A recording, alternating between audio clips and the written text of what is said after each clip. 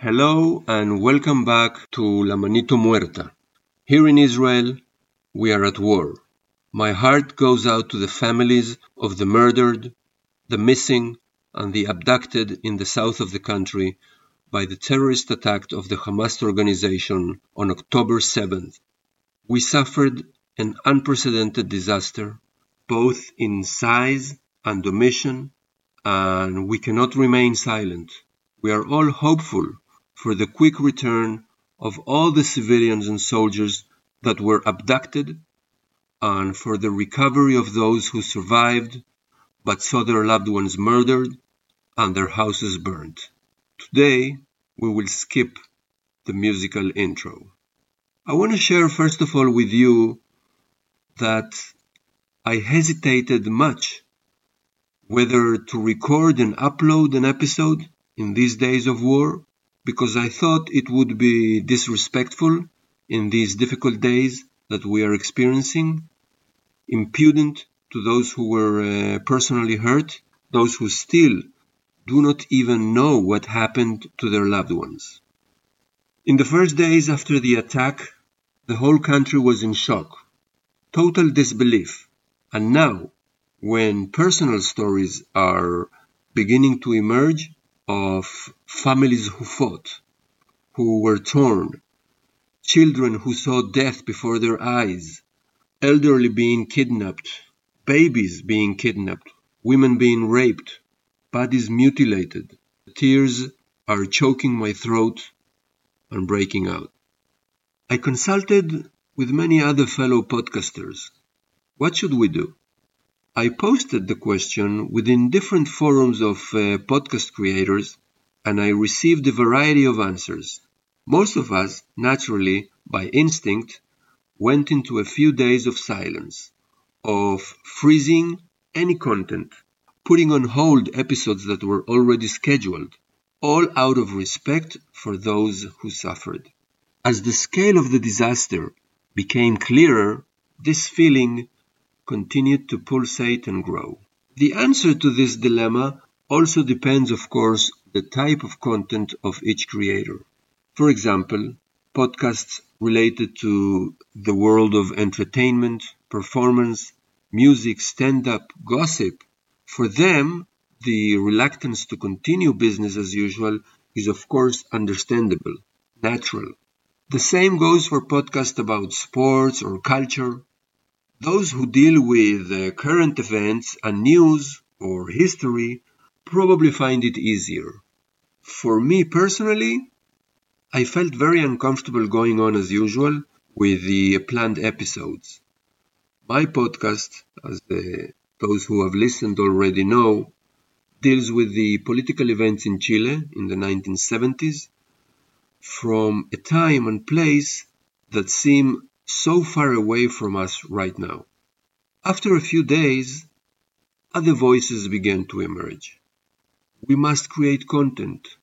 It's crucial to upload new episodes, not because life goes on, but because we realize some people are also looking for escapism, a chance to turn off the news and relax, to hear something completely unrelated, or just to be there for our followers that are used to listen to us, especially for those podcasts that upload episodes regularly. However, because of the specific topic of my podcast, I continue to feel uncomfortable because, after all, what kind of escapism exactly am I providing here? Am I going to keep talking about my latest book, The Dead Hand, and expanding on its chapters? Am I going to keep talking about Chile's dictatorship, its byproducts and consequences, when people here are suffering and bleeding? But slowly, the realization began to penetrate that those who don't want to listen right now, who are not ready for that yet, won't open it anyways, while those of you who are regular listeners wait for the next episode. We all have some kind of responsibility to keep going. So if you're listening right now, That kind of proves the point, doesn't it? And if people still can't come back and listen to their favorite podcast, then when they decide it's time to listen again, the episodes will be here waiting. So yes, I have to continue. We have to continue, I said to myself. Just with fine-tuning, with sensitivity, of course. This dilemma, whether to go into wireless silence or keep on uploading episodes, reminded me of the terrorist attacks on September 11th, 2001.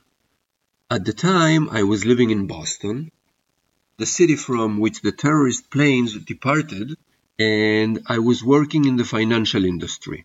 And of course, one of the results of the 9/11 attack was a very sharp fall in the stock market. We were all shocked, with great agony in our hearts. No one was in the mood to continue working, certainly not in a profession whose essence is sales. My manager at the time, a tough yet kind-hearted fellow named Larry, he taught me an important lesson. He said, you have to keep in touch with your customers now more than ever.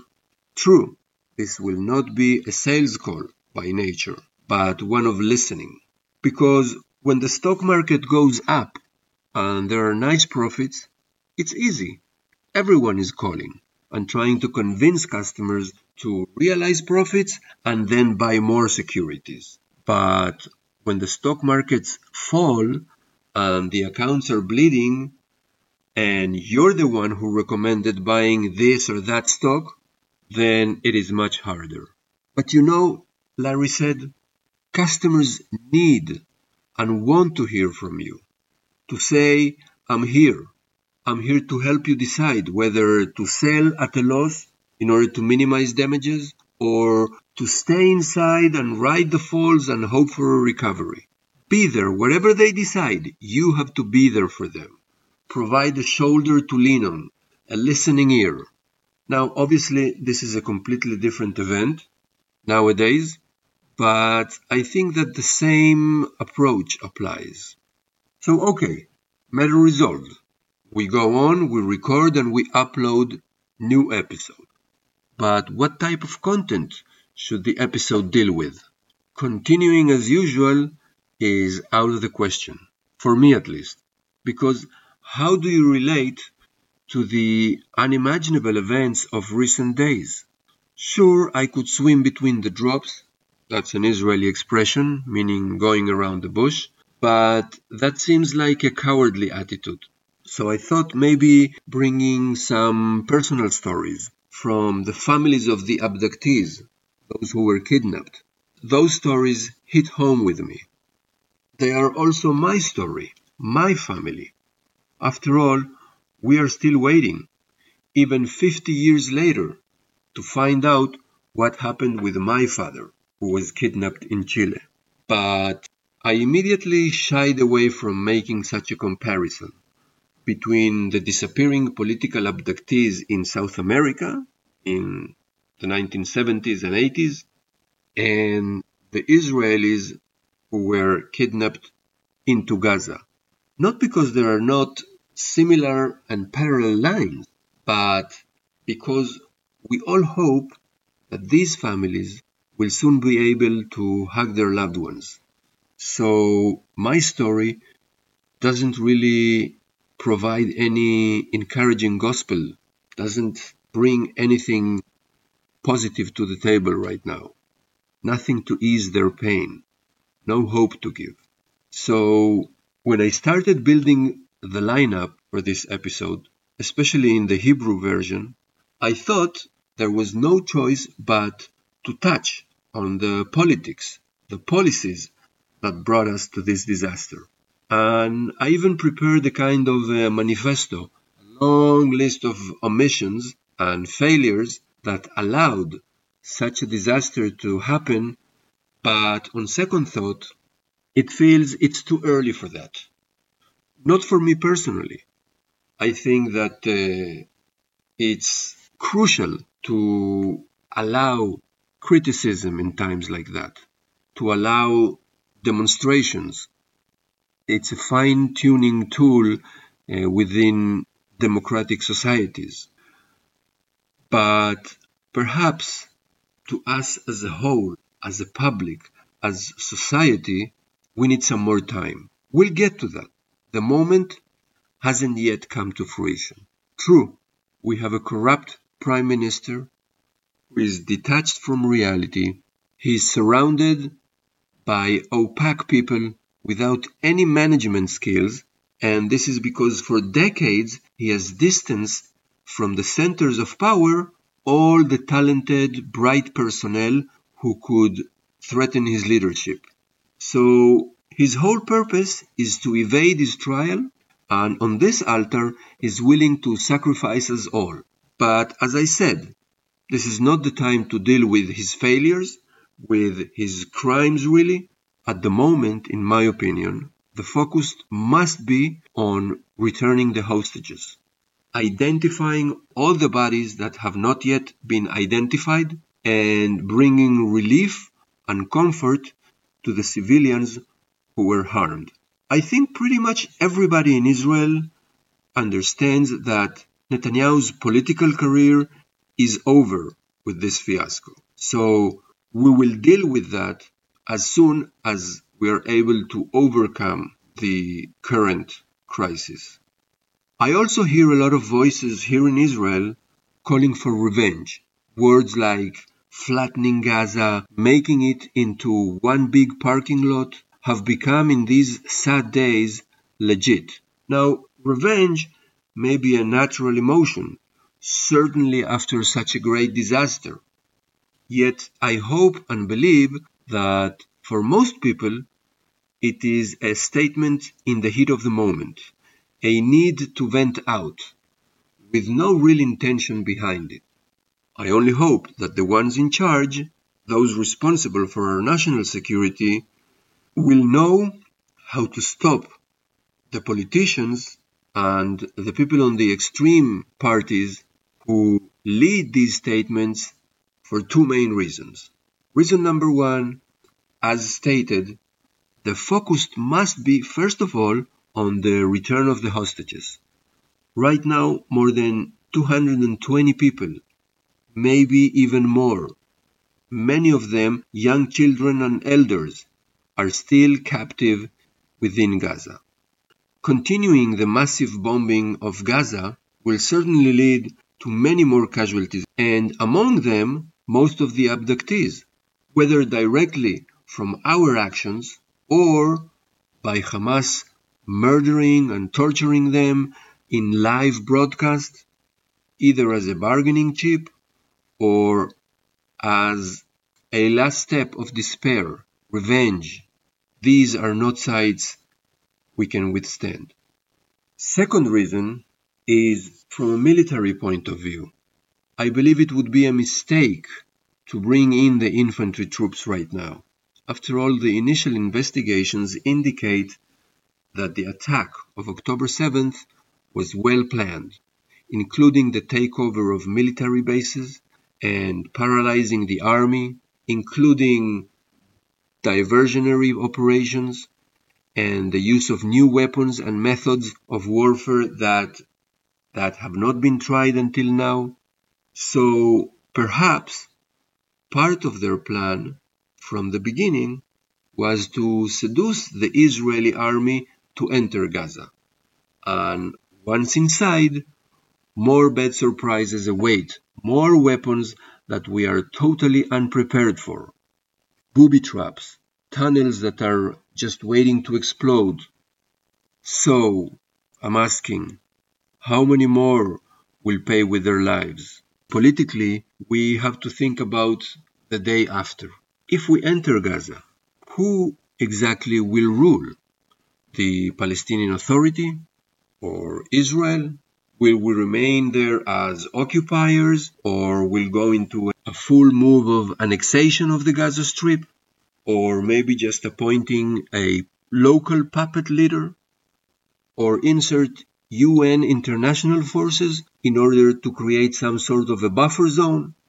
These are all considerations that must be decided before entering hastily just to garner votes or to appease those revenge feelings, or as a futile effort to correct the impression, to erase our memory from the epic fiasco.